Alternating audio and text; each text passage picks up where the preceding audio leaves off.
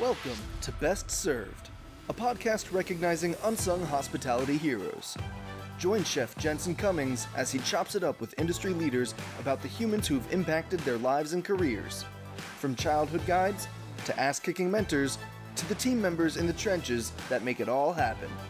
Help us celebrate these rock stars by sharing our show and nominating your own unsung hospitality heroes.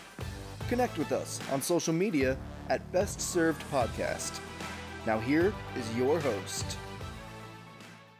What's up, everybody? Jensen Cummings here. Thank you for tuning in.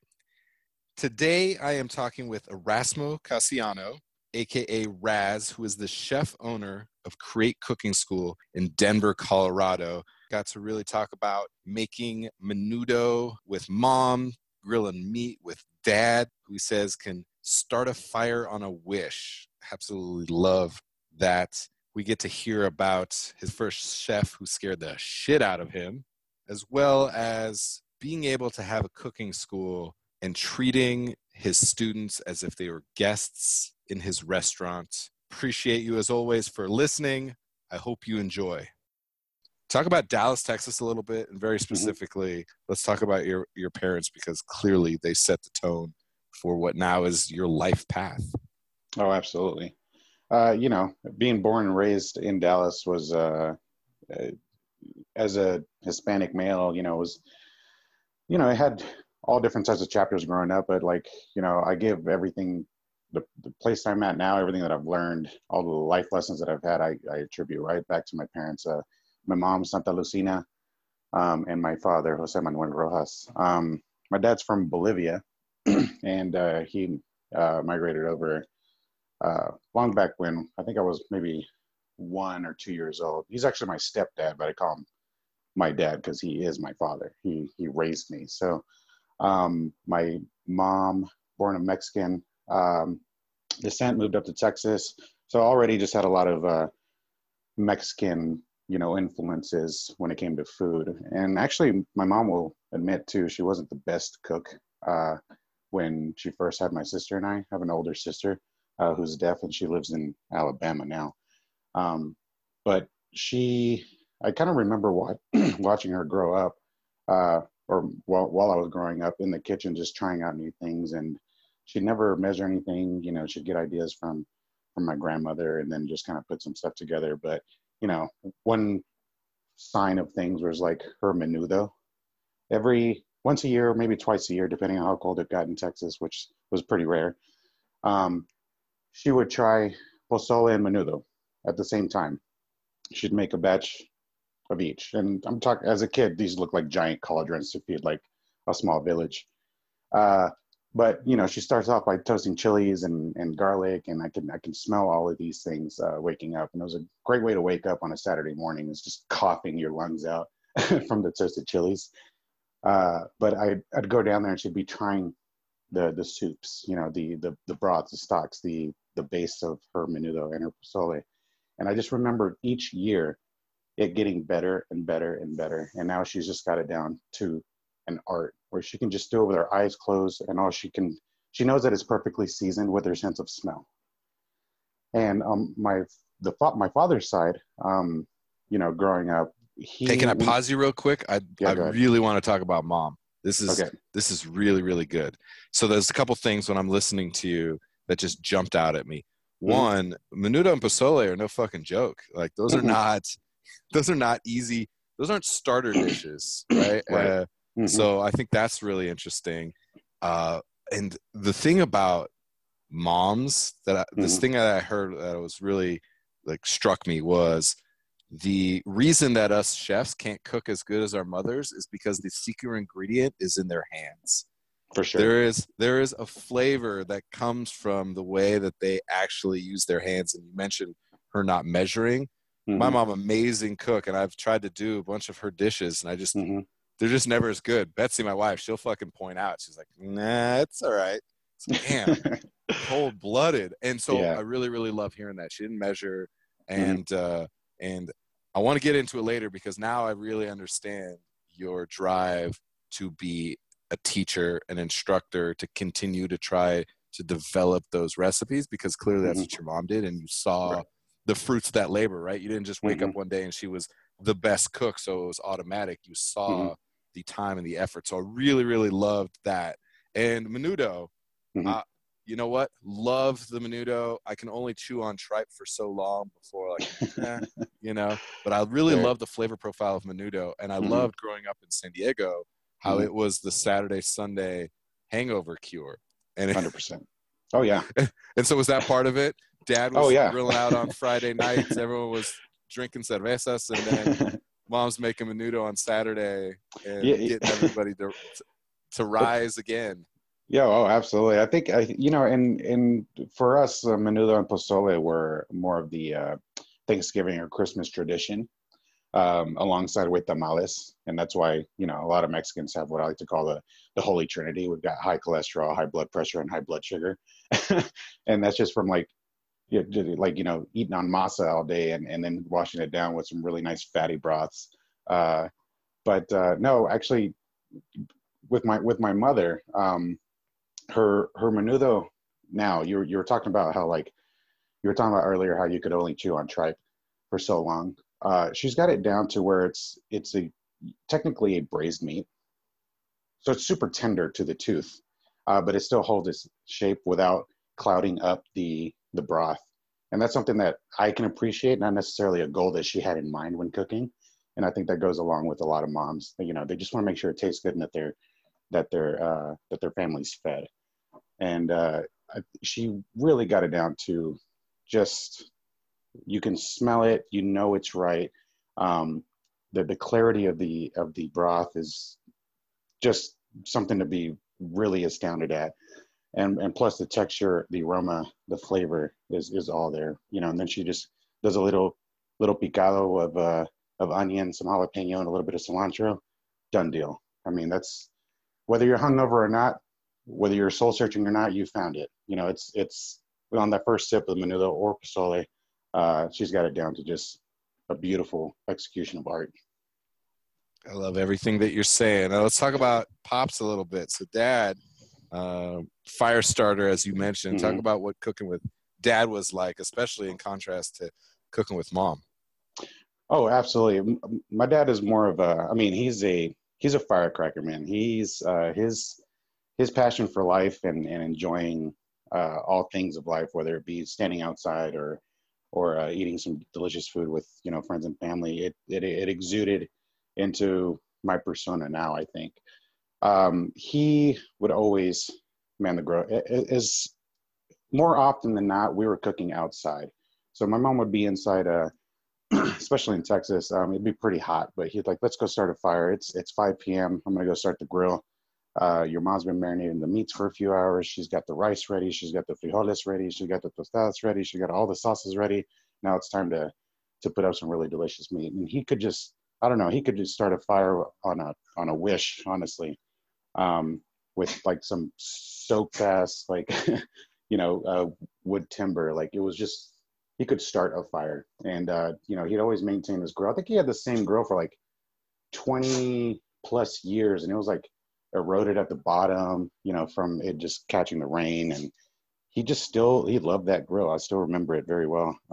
But he would just start the fire, and once that meat hit that grill, it was just, you could smell the salt, you could smell the pepper, you can smell the lime juice, any other spices that my mom decided to use. It just came together really nicely, and we'd all just gather around the table. And one of the best parts about growing up is that my parents would always prepare quite a bit of food, and I always wondered, like, oh, who's coming over? And my mom and dad would always answer, oh, maybe my aunts and uncles, maybe the cousins, maybe the neighbors, like, who knows, whatever. The thing is, there's plenty of food for everyone to enjoy. So we kind of had like this open door policies on Saturdays and Sundays. And we just kind of let people know, hey, cook out at our place, show up if you'd like, bring some Tupperware if you want to take some home or whatever it may be. And I really, really loved that growing up. I loved the anticipation of seeing, family members or cousins or friends walk in, enjoy each other's company, and then, at the end of the night leave. And I think that's what kind of drew me to the restaurant industry, because we kind of do the same thing, on the line, right? You're like in the kitchen waiting for people to come in so you can make them something. And yeah, I love the dynamic that both my parents brought to the proverbial table. It feels so ritualistic, right? Like Almost. just even listening to you speak on it, it's even what you were cooking maybe matters so much less. It's Mhm. why you were going outside and starting the fire and like being immersed in that experience, I think is something so important. And it's so rooted in Latino culture. I was talking to another chef and he put it really great. He said a lot of the typical American meal is almost like you're mourning that process of sitting down and eating dinner versus a celebration. And I loved hearing that. It's like, Mhm. got to eat your vegetables. It was like a chore, a task, a punishment Absolutely. versus a celebration of food and that ritual. And it didn't matter who was coming over. You guys were cooking. I really, really like Exactly. hearing that. That's super important. And so that really set the tone for you clearly and from both parents. A lot of times you have one or the other, right? Hmm. There's one that takes over. I love that dad was outside cooking and mom was inside cooking, and there was just like Hmm. a nice symphony there Oh that yeah. I mean, set the tone for sure. honestly, and I love the word that you just used, a symphony. Uh, it didn't go without some chores. So Saturday mornings usually started off with uh, me waking up abruptly to to coughing as my mom was toasting chilies or doing something like that. But that was our alarm to be like, okay, get the house cleaned up, and we'll enjoy each other's company very, very shortly. Like, you know what you need to do, you know. So they taught my sister and I at a very young age, just like this house is a community within these four walls, us four people. Your mom and I are working very hard to bring food to the table, whether it be with two jobs, one job, or working overtime. We provide a roof over your head, food on the table, etc. What are you going to contribute? So, at a very young age, we're like, whoa, well, shit, we have to do something. Let's clean the bathrooms, let's clean the kitchen, let's wash the dishes after they're done. Let's provide as well as they are providing us. So, we would growing up, we'd clean up on Saturdays. By that time, like I said, my mom's got just all the salsas done, all the meats marinated. And coming back to the symphony, just the smells, the the sounds of everything, the sizzling, the toasting, the grinding, the blender going, all that really did make a nice symphony of a I want to say like it's a multi-sensory experience, because that's what food is. I mean, I feel like from start to finish, it's a multi-sensory experience. You see it, you smell it, you taste it, you can hear it. I mean, it's really quite astounding to me, and that's what I loved about it growing up. I'm literally starving right now. Like I can feel. I want all of that. I want all of that. And you talked about tamales and like the experience. My grandmother through marriage is from Mexico City, and so we had the same. She would make chalupas with just like asadero cheese and tomatillo salsa in the Mm. morning, and then you'd have the tamal for dinner. So we had the turkey and the ham and the tamales, and then we also had the Japanese side. So we'd have sashimi or something. So Hmm. I love the symphony even across Oh, for cultural sure. lines, which is super super fun. So clearly foundation locked in, and then you got into the industry. 15 years old, Brahms Ice Cream Shop in Hmm. Duncanville, Texas. Uh, Yep. tell us about that. I'm always, and everyone who listens to this always hears me say the same thing again and again. The way we find ourselves in the industry says a lot about our trajectory within the industry, and I'm always fascinated by it. So, was it you were hooked So, because it was family? Was it I just need a job? Your dad oh, says, for "Get your sure. ass out there, mow lawns, or scoop ice cream." What was it? No, I think you can ask both my parents. I was pretty eager to get started on working. It was one of those cases where the teenager wanted to grow up faster than than time was letting them. I was looking for jobs, applying at the age of 14, and as soon as my birthday hit, I think maybe a month later, got my first job at Brahms Ice Cream. It is a chain, mostly in Texas and Oklahoma, I want to say. But it is it's like a mini. Okay, check this. You get a burger shop, an ice cream and shake shop, and a small grocery. So because they have Brahms Farms, so they sell their own milk and dairy products there, their own cheeses, and a lot of their own sweets, like their brownies and things like that. So I was kind of like working the register at first, which I just hated because I had to use. This was before the current POS systems. I had to use uh, internal math to give change back. So I just hated being put on the spot there. Um, and but they put me as an ice cream scooper, and they had like they had an interesting way to control costs. And I see this now as an chef owner, and I saw it a lot earlier too after I went to culinary school. They said square dip, okay, because they had square containers of these 2-gallon, 3-gallon buckets of ice cream flavors. They said make sure you square dip, go from one corner to the next, and that's a perfect scoop of ice cream. And the reason they did it is to limit, obviously, waste, anything caught in the corner, and so that it stays nice and uniform while you're scooping. It doesn't allow for a lot of frostbite for anything that stays up, stays open. And I was like, wow, they're controlling some food costs there. That's pretty cool to look back at now. Anyway. Did you recognize that when you were 15, or you recognized? Hell no. I recognized that I was working an ice cream shop with some burgers right behind me, and I loved my job during the summer. I mean, you're giving people these tastes of ice cream, and they immediately get a smile on their face. Like, I don't think there's anybody out there that could eat a scoop of ice cream without getting a smirk on their face. So that was kind of like one of my first like realizations. Like, I really enjoy being back here, even though I'm just scooping something and handing it to people. But a couple weeks later, I do remember that, her name was Miss Penny. She was the manager there. Miss Penny, she's a sweet old lady. She was like, hey, Erasmo. At this point, I did not have the nickname Raz. Like, Erasmo, could you maybe want to work the grill station? I'm like, sure. It was a flat top griddle with a fryer right next to it, and like a, what do you call those, butter rollers, where you roll your breads on to toast them on the flat top. And man, did I love that job. Just working, flipping burgers. These patties were made from scratch at the time. The crinkle cut fries were cut on a wall mount crinkle cutter, which I haven't seen in a while, but I remember just cutting these crinkle cut fries right into buckets of water. And I just love the whole process of putting together a really great burger. And crinkle cut, frying the fries, making guacamole for the guacamole burger. Like, there was a little bit of food prep in there that I really, really started to enjoy. And at the same time, I'm watching Emeril Lagasse, I'm watching Martin Yang with Yan Can Cook,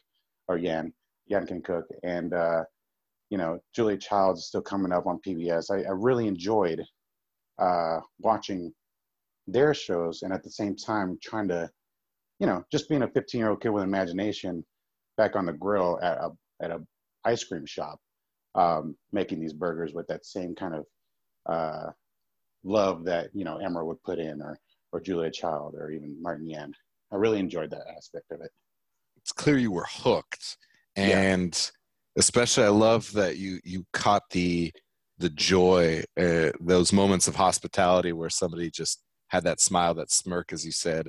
That energy is so important. It's easy for us to forget about how we're here to serve our guests. And so you were all in. All right, as we always like to do, a little best served on icebreaker game. This is our So What's the Scenario Guilty Pleasures version. Raz, I'm going to have you as a chef. We get a little chefy sometimes. We get super high end, but sometimes we just like a little guilty pleasure. So you're going to give us a few scenarios played out, and you tell us the guilty food pleasure that you might be bringing to the party. So first off, family gathering. We talked about menudo, pozole, you're cooking on the grill. These are profound, culturally relevant, high-end dishes. But if you were to go to a family gathering and bring a little something guilty pleasure-wise, what might that be?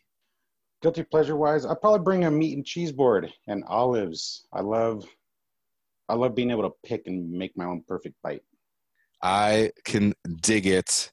It's you're making your own adult Lunchables. I'm into it. All right, you're going to a picnic with friends, and they have high expectations. The chef is coming, but you're going to bring something a little lowbrow. What might that be? Oh, hot Cheetos and ranch dip, buddy. My man. Like, that was a no doubter. No, that's it. I'm sorry. Like, you don't cook for me, so I'm just gonna bring you some chips and dip, buddy.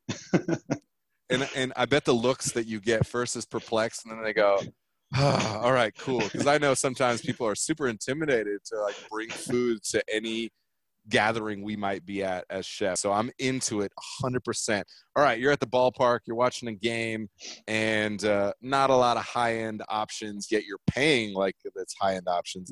What's that guilty pleasure when you're at the ball game? Oof, I'm gonna have to say the chili cheese nachos with just a shit ton of jalapenos on there.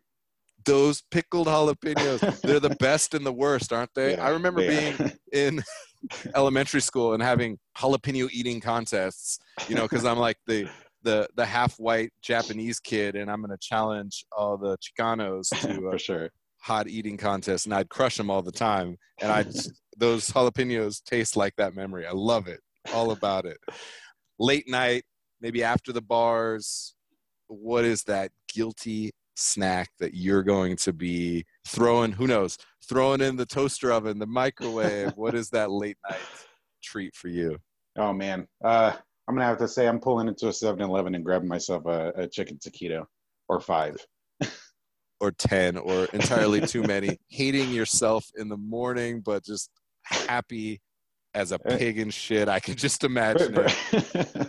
Now, do you fancy them up? Do you like, I'll throw some cheese on them? Oh, no, man. No. Usually it's me, hovering over the little container that they give you in the car. So, like, there's a little bit of shame in there, but at the end of the day, I'm a grown-ass man. I'll I'll live up to my mistakes later. You don't even make it to the house. I love it. I can imagine the shirt with cheese and bits of something that's chicken-esque on your shirts. Amazing. So what's the scenario? Guilty pleasure. That is a perfect best served on icebreaker game. Thanks for playing. Tino kid from Dallas, Texas, going to culinary school in Rhode Island, and then just maybe what the culinary school experience was like for you. Oh, for sure. I mean, the last 2 years of high school were pretty important too. We opened up we started, at this point I knew that I wanted to become a chef, like just tried and true. I didn't see any other aspects of the industry that I was necessarily interested in, except for the hospitality aspect of it, which I believe is the most important part. But in high school, I attended a culinary arts class because they were doing more of the technical skills, vocational skills in different wings of my high school. And we noticed that it was more of like an upgraded home ec shop. So a couple of my best friends, who are still best friends to this day, who were interested in the world of culinary as well at the time, we put together a plan with teacher who brought in different chefs from around the state to come and do demonstrations for us or take us on field trips, etc. But we actually got a $300,000 grant from the city of Grand Prairie to build out a commercial teaching kitchen in our high school. And that led to a scholarship that eventually led me to Johnson Wales University in Rhode Island. And that was an important time in my life, because I could see that, with enough commitment and drive, even though we were just a few punk ass kids, trying to cook in some cool kitchens and get cool equipment.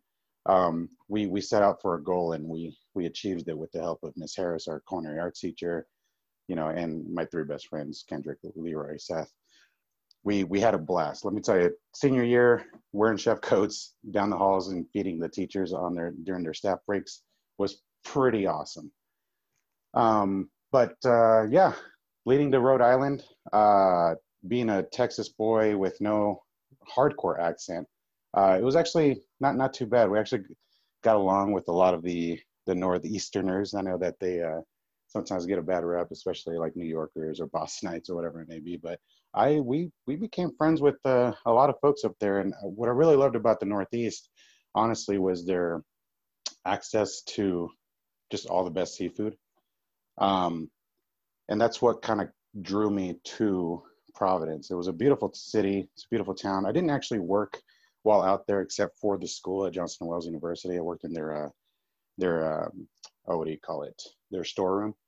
But I did make a lot of friends, contacts, and I just kind of kept my head down, and I didn't want to let down my parents. Still a college kid, still went out to drink, still, dabbled in a few things. But at the end of the day, I wanted to make sure that my grades were still on par. And like I said, at this point, I wanted to be a chef. Once I hit in inventory management and cost and food cost analysis, that's where I said, okay, let's take a couple steps back here. I'll first and foremost, like, restaurants is a business. The hospitality industry is a business. And I felt at this point, I felt like anybody could cook if they really wanted to. So it's not that I stopped paying attention to the technicalities of what makes food and, French basis and, like that. But I knew that I could learn that during my time in the industry. So I wanted to make sure that I was deeply rooted actually in the business side of things. And I think that's what kind of gave me an edge at such a young age, because I got my first sous chef position at the tender, stupid age of 20, working in Dallas, actually. I came back to Dallas. But in Rhode Island, I think that's when I honed in on my focus on, okay, treat this as a business, then figure out how to enjoy your job.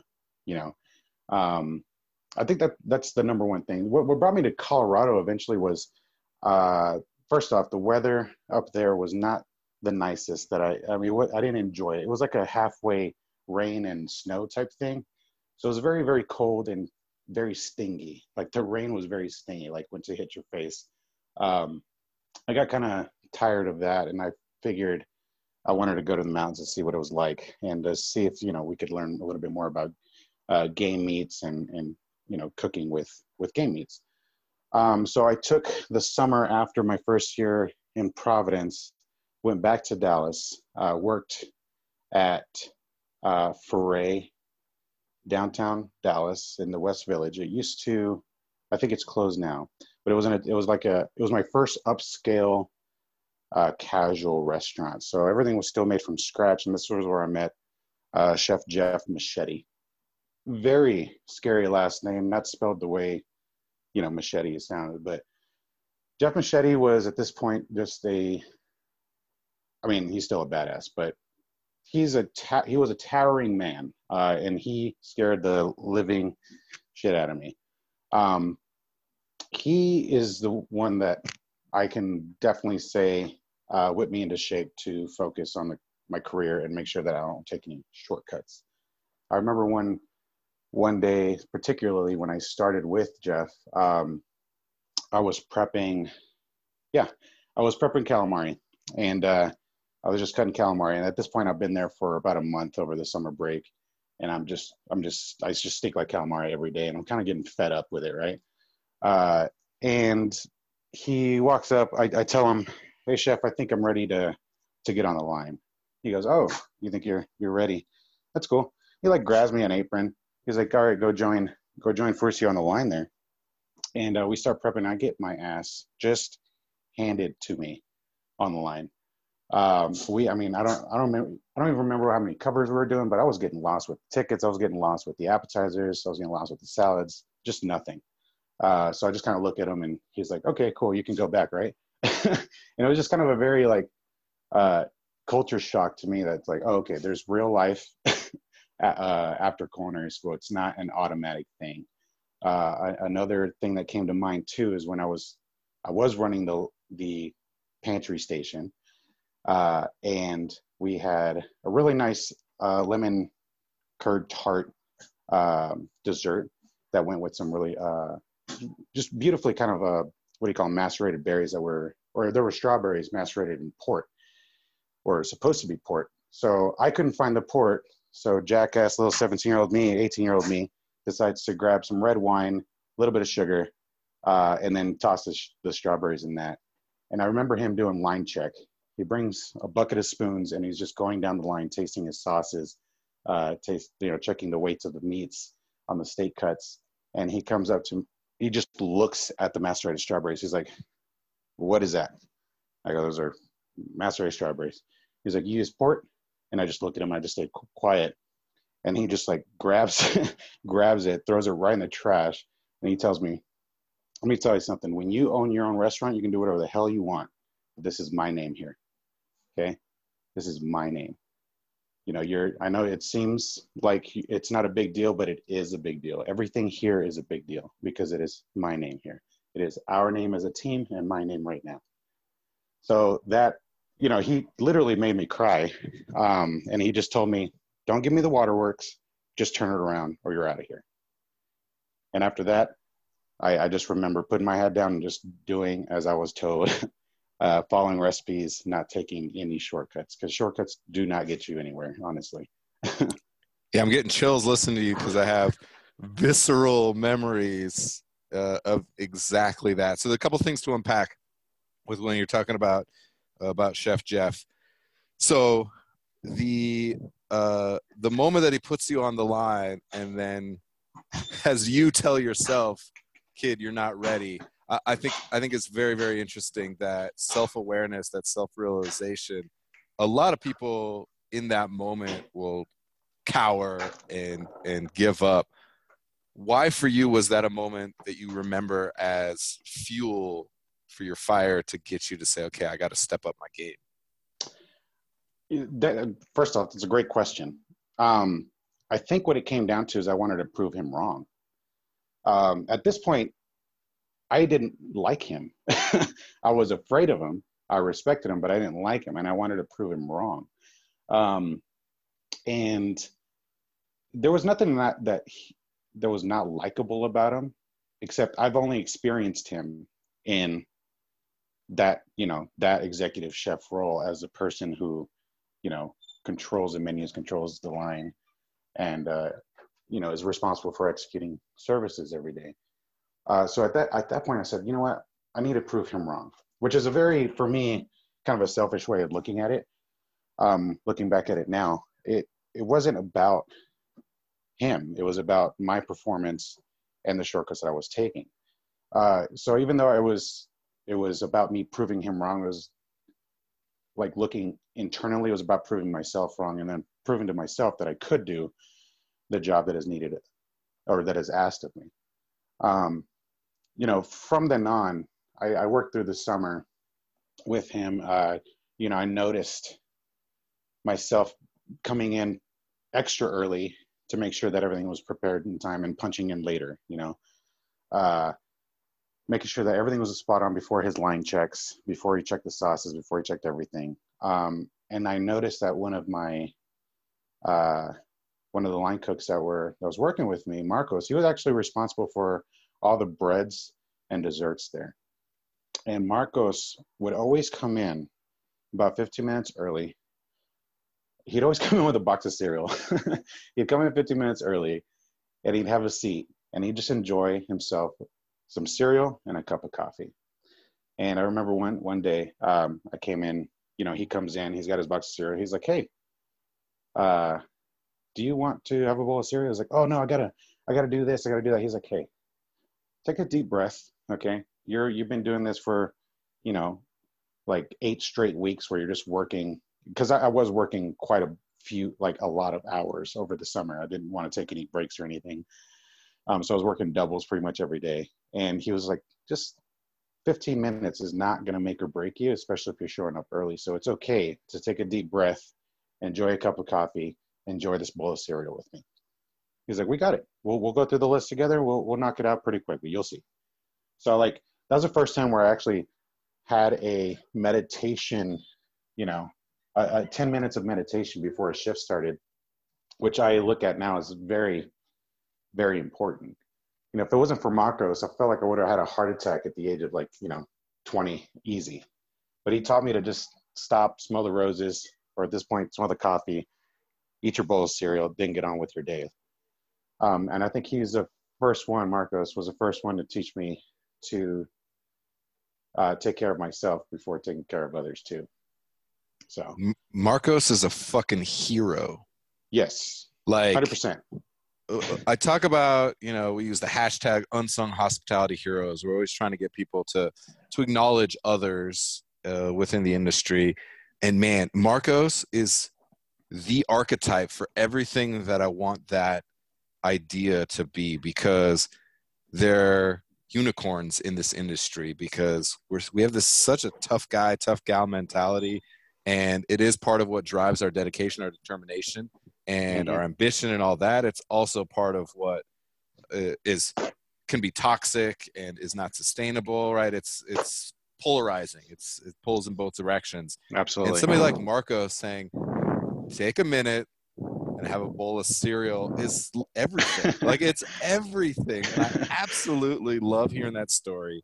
Are you still connected with Marcos at all? You know what? I don't know if he's on Facebook anymore, but I did have another friend who was at that same time pop up recently, and he's like, "Hey, is this the right one?" And I'm like, "Furcio, you handsome bastard!" Like, he was another guy who worked right next to me on the line. Who we kind of came up together. We're both young, and he was an immigrant at the time. I think he's like hardcore American now, but he's like he taught me how to have fun on the line.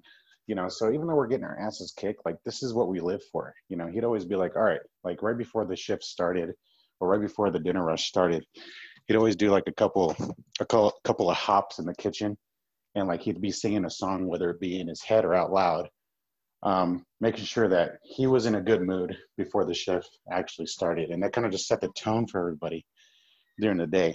We all loved working with Furcio. And he'd always like, you guys ready? Like, everybody's ready? Like, we're all feeling good. And then boom, we all get smacked around for a few hours.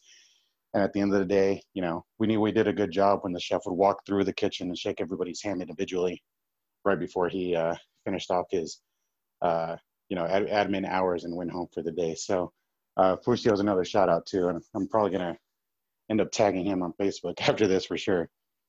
Yeah, I really want you to track down Marcos so badly, so badly, because that's exactly the kind of person that I want to talk to. And I want to bottle that magic because it's so important. And I love hearing all of these stories in the context of, you're so young, right? You're so moldable still at that point, even though you got bravado and ego and think it, you're getting slapped down and fighting back. All of those things, so important. It's like the hero's journey. Then you have guides, like these two guys that kind of take you under their wing a little bit and show you, another way than the only way that you knew. So you had all of the things that we need to set the tone for who we are in the industry encapsulated in this summer, which I think is very important for people listening to kind of seek that out and be open to both sides of that equation, like being put in your place and being supported and taking a moment. And I think the more that we can do that for each other, I really like hearing that. Very important for people listening to it. So, and it happened so early on. So that really laid the groundwork for you. So let's go contemporary now. Now you have Create Cooking School in the Stanley Marketplace, a cool food hall, mixed retail type space with shops and boutiques and restaurants. Really cool, really hip, really trendy. And you have the cooking school there. I am very interested in Nicole Swan. I love that you gave a shout out to somebody who is an instructor there, just somebody that you really admire and clearly wanted to have as part of your team. So tell us about Nicole and how she specifically really fits this mold that clearly is set from very early age of trying to inspire people around food, teach people, and take people who were your mother, who wanted to learn and get better and weren't a great cook, but through time and effort and give a shit about their family, turn themselves into a great cook. Yeah, Nicole, she's essentially our executive chef, lead chef instructor at Create. We actually met a few years ago after my second back surgery. I had to leave the industry as far as restaurants go. I couldn't physically do the job anymore. I have had a total of 4 back surgeries, by the way. This last one being a really nice one back a couple years, or I should say 2 Decembers ago. But Nicole, we actually met at another defunct cooking school that was doing some professional programs, and she was in charge of their pastry program. So she actually taught baking and pastry for I believe it was a 12-week program. And we met. I was just kind of at this point, my wife had said, "Hey, you can't work. Your body's not is telling you can't work your 80, 90 hours a week, 70, 80 hours, 90 hours a week in restaurants online anymore. So maybe you should teach." So shout out to my wife, Mackenzie, because if it wasn't for that talk, I would not be where we are now. And I would not have met Nicole Swan either. But Nicole, I noticed that she was like very diligent in her note taking, in her making sure that she's teaching correctly. Because I think as teachers, that whole saying, like, those that can't do teach. We're trying to prove that whole phrasing wrong, or that whole saying wrong. She wanted to make sure that she was passing down to her students the correct information so that they could be set up to succeed in the real world. And she had a personality to match. Like, her personality is it's quirky, it's fun. I like to call her Nervous Nelly, because she always wants to make sure that everything's just perfectly done every time. And that's an attribute that I just love, to see that much drive, that something's executed correctly, whether it's her hands doing it or someone else's. Like, that's the type of drive I'd like to see in a lot of other people. Talk about her interaction with then the students that you have at the school, right? Which and maybe paint just a little bit of picture of who these students are. Sure. That are coming in and doing the classes. I'm very interested. Is she creating that smile and smirk like you remember from the ice cream shop? Is that part Absolutely. Of the interaction that's encapsulated in what you guys are doing there? Absolutely. And there are guests. The only difference is between us and a full restaurant bar is that we have our guests making their own meal, which sounds a little backwards, honestly. But when we have, after she teaches a class, or during the class, because we kind of sit down intermittently and enjoy the dishes that have been completed. Our whole model is essentially like 3 hours, 3 dishes, whether it be an app, a main, and a dessert, or just it's a kaya style, or whatever it may be.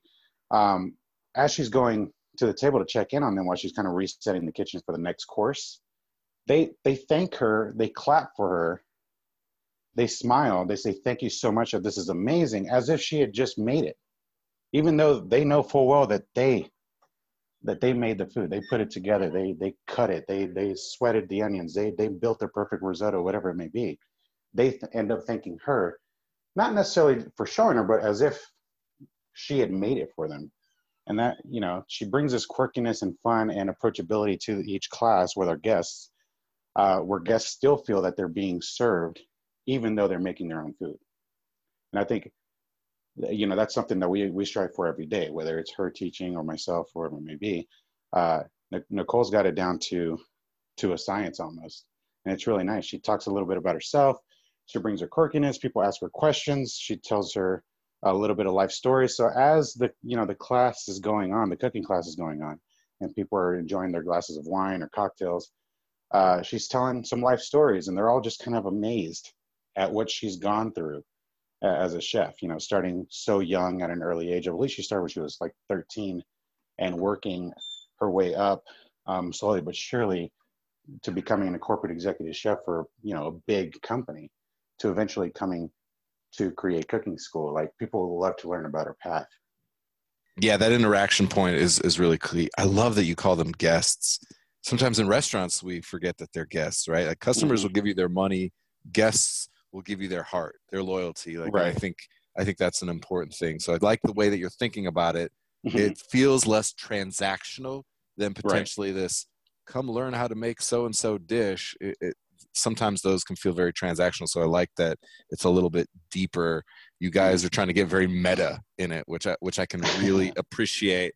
So amazing to hear. I love that Nicole is getting her dues from you, the quirkiness. I can tell the excitement that you have when you talk about somebody like her, where she's both organized, detailed, and quirky. That's a hard balancing act to have in the industry, and I like that you're setting a platform for that kind of personality to come out, which is really, really great. All right, need you to give us some words to live by.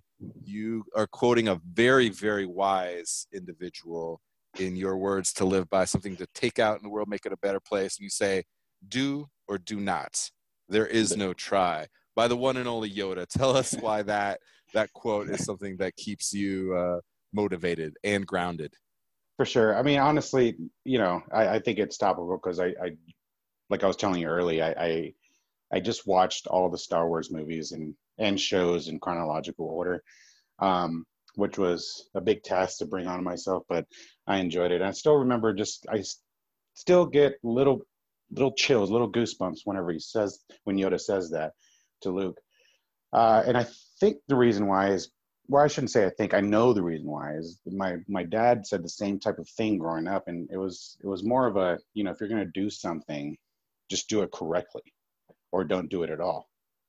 You know what I mean? So, if you're going to try to do something, make sure that you tried your best and that it comes out the way you envisioned it, or, as close to that, or just don't try it at all. So whether give it 100% or give it nothing, and I love that. And I love that, it came back to me when I was writing a business plan for Create, but it came back to me when I was getting yelled at by Chef Jeff Machete. When it comes back to me whenever, Chef Nicole and I and Chef Diego and I are talking about new classes, like, if it's going to be done, let's make sure it's done right. And we give it 100% each time. I think that's a great way to live, And now that I'm capable of doing certain things too in my personal life, with my recent back surgery, now that I'm capable of doing it, I am going to try and do it now, whether it be riding my bike or doing that hike that I've been looking at for years, but I haven't been able to. Yeah, I love those words to live by, and I love that it's part of a really cool franchise, and I'm kind of a proud nerd of said franchise. So, Raz, I am with you all the way. I like that you brought it back to the three wise men that clearly influenced your life, from your dad to Chef Jeff to the one and only Yoda. Thank you so much for talking with us, for being on the show. Hey, thank you so much for having me. I really appreciate it. I love what you're doing. Cheers. And we're back talking with Nicole Swan, who is Erasmo's nominee for one of his unsung hospitality heroes. Where are you from originally? I am from Marlboro, New York, which many people don't know where that is. As being per New York, they think there's the city, and then they think there's upstate, which is very few and far in between because there's a whole middle section. I grew up basically in the Hudson Valley. I grew up about 2 hours out of the city in a small basic farming community, not like farms where you think like animals and like livestock like here in Colorado, but it was basically all apple farms. First job in the industry, were you still in town there? Was it in New York? So this is kind of funny. So I was 13 and I really wanted a job. You can get your working papers at 13. And so my dad came home one day and was like, I got you a job. And I'm like, oh no. Okay, where? And he's like, the farm market, you can walk there. And I was like, oh God, I've heard so many stories about this place. Basically, there's been a lot of girls in our school who had gone and worked there. And they're like, oh, the owner, she's really hard on you. Like, you have to do things, and I'm like, okay, whatever. But I was a little still intimidated being 13. And so I started working at this wonderful little farm market, basically on the corner of like 9W. It's in between Marlboro and Newburgh. So it's just this tiny little thing like on the side of a main road. And I could walk there basically from our condos that we lived in. I go and work there, and the owner is terrifying. She is very strict. She wants you to do everything that she wants. Like, I started out by like folding laundry and doing dishes basically. And whatever, I was like, okay, I'll just keep going back. And it turned out then that I became part of the family, and it was the most heartwarming community ever. I mean, I made turkey sandwiches in the morning that we sold for $1, mind you. So I had to make about 500 every Saturday and Sunday morning. Between making like apple cider donuts and pies, every time it hailed, I kind of cried inside a little because I knew boxes of apples were coming my way. Um, but I learned everything. I learned how to bake. I learned how to cook. I learned how to make people feel very like warm in an establishment. That I basically worked there until I graduated high school at 17. And for that entire time, basically, they just kept giving me more and more tasks. I would like run the register while they would go to church and basically run the back, run the front. They kind of let me do everything after a while. This is such a more thoughtful and heartfelt first job. Like my first job was like, oh yeah, I got to drink and get fucked up and play with knives. Like that's why I liked it. And you're over here like building community as a 13-year-old kid. You're just making me feel good and bad about my life, both simultaneously. I am all about it. I think that's really, really great. So you just had wholehearted connection that you had to hospitality. You're running the cooking school as if it's actually a restaurant where you have guests. The difference is that they're cooking their own meal, and that your ability to just connect with people on a human level, create levity and just that genuine, authentic building of community is what I'm now understanding is just innate in you. So maybe touch on that a little bit, the community that you're building there, and then let's talk about Raz a little bit. We love isms on this show, so anything good, anything juicy you have for us on Raz, this is your chance to show him some love and to razz him a little bit too. So give it to us. But start with that community that you're building there, why that's so important to you, to Raz, to create cooking school. You know, we live in a city that's very vast and far. Basically, you say Denver and it encapsulates everything. Your Aurora, your, you know, Highlands, basically everywhere up here basically is considered the Denver area. And you don't get a lot of community as much anymore. And I think that's something that we want to try to have over at the Stanley Marketplace with Create Cooking School, is someplace people feel like they can just come and hang out at. They don't necessarily have to take a cooking class. They can just drop in and do work and sit at our bar, or they can come in and they've had a long day and they can get a drink and they know that this is a place where they can just sit and chill and aren't going to be bothered for that time while they're there. Or, you know, they're passing through and they just want, you know, to hang out with 6 people that they're with and have a mezza platter and enjoy just like some time, some downtime. Meanwhile, at the same time, we're also doing a cooking school, but when we bring people into the cooking school, it's like we want them to feel at home. We don't want them to feel like this is going to be work necessarily. Like, oh God, I have to cook. Like, no, you don't have to stress out about it. Like, we want you to have a good time. We want you to have fun. We want you to relax. We want you to feel as like this is going to be no different than if you were to go out to a restaurant and just be sitting there to eat at the same time. So like we always make sure that the dining room is set for everybody. They have a warm welcome when they come in. We like to make sure that they have like something to eat before we even get into the kitchen, make sure everyone's content. And then like we go into the kitchen, and from there, my entire thing is about personal experiences. And I think that that's completely, you know, how the entire Create team thinks. And like, I like to make sure that these people, one, food is something that either terrifies people or really engages people. And I want them to feel engaged by it, something that they're going to remember when they leave. You know, working in food in so many different places, you have the ones where you put out food and you never hear or see or anything, and the people don't care, and you're basically just feeding the masses. And then you have where you can do personal experiences and, you know, it like lift up their spirits. It doesn't even have to be something like crazy. Like, you know, it's their birthday, so making sure that you wish them a happy birthday when they come in, or like making sure that somehow their experience has been taken to a next level, rather than just, oh, you're going to come in, you're going to listen to me babble for 3 hours and basically tell you what to do, and then you go home. it's still hospitality, right? It's still that high touch, I think, is valuable no matter what the arena is. And especially if you're in a cooking school like you are, there may be some preconceived notions of that you're just going and then you're going to be paint by numbers for the next 3 hours to your points, and then take your salsa and go home and forget about it and never care about it again. But for you, it's really about hospitality, creating that experience. I like it. It makes sense to me again now hearing some of your origin story. All right, give us some isms, give us some Raz. What is it like working with him? Having somebody like that leading a concept that's thinking a little bit differently in that space, or what's some goofy stuff you always have to razz him on the day to day?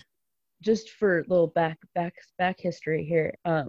So when me and Raz met, we didn't realize just how small the culinary world was in Denver, I don't think. We met and we would talk about our friend Michael, both of us, not realizing it was the same person, until one day it clicked and we were like, we're talking about the same person. And we took a picture and sent it to him. And he was like, what are you two doing together? And we're like, you idiot. Like, we both told you where we were working. How did you not tell us that we were working together? Speaking of small culinary community, but that was fun to learn that we both had a very, very mutual friend when we were working together at the first cooking school that we worked together at. And from there, I mean, I saw his passion and drive even when working with people there, that when him and Diego decided that they wanted to open this cooking school, I mean, I've been excited since the moment that they told me. So since the moment that I heard about that, I have been super excited and have been waiting for them to open the school because I wanted to see what they would come up with. Raz is definitely a think out of the box kind of person, which is super nice. He's very detail oriented, so like he will definitely notice things that other people don't, which is something that I think you need, especially when starting out with a brand new business. Because of that, we definitely like to call him Dad, which is a lot of fun too. But I think everyone needs one of those, especially when like it comes to being all about the people. And I think that that's one thing that he conveys more so than anything else, is it's all about the people that come into the place. It doesn't matter and anything about us or anything like that. It's about who comes in and how you're going to make them feel very comfortable. And I think he does a really good job with that, with not only the atmosphere of Create Cooking School, but he does that through his bar menus that he puts so much time and thought and effort into. It's crazy because I've been working back of the house for my entire life, and I've been running my own kitchens since before I turned 21. It was really interesting to watch him create these bar menus, and they'd be like, okay, I'm going to teach you how to make something. And I was like, oh, I get to play behind a bar. Okay, cool. Basically all of the bar stuff. I had no idea how to make a drink whatsoever at all. So that has been a lot of fun in the last year, is to definitely learn how to be a mixologist, something I've never gotten to like experience just because of how long I've been doing back of the house for. When you're talking about it's all about the people, it's clear that that is the bedrock of what you guys are trying to accomplish. The food that you're actually cooking is just the medium to be able to create that human connection. So glad I now, and anybody who listens to this is going to call him Dad. I thought Raz was a good nickname. Now I'm calling him Dad, which is amazing. So thank you for that. Nicole Swan, thank you for being on the show. Absolutely. Thank you so much. Cheers. Thanks for listening to the Best Served podcast. Subscribe to our show and connect with us on social media at Best Served Podcast. Tune in next week to discover more unsung hospitality heroes.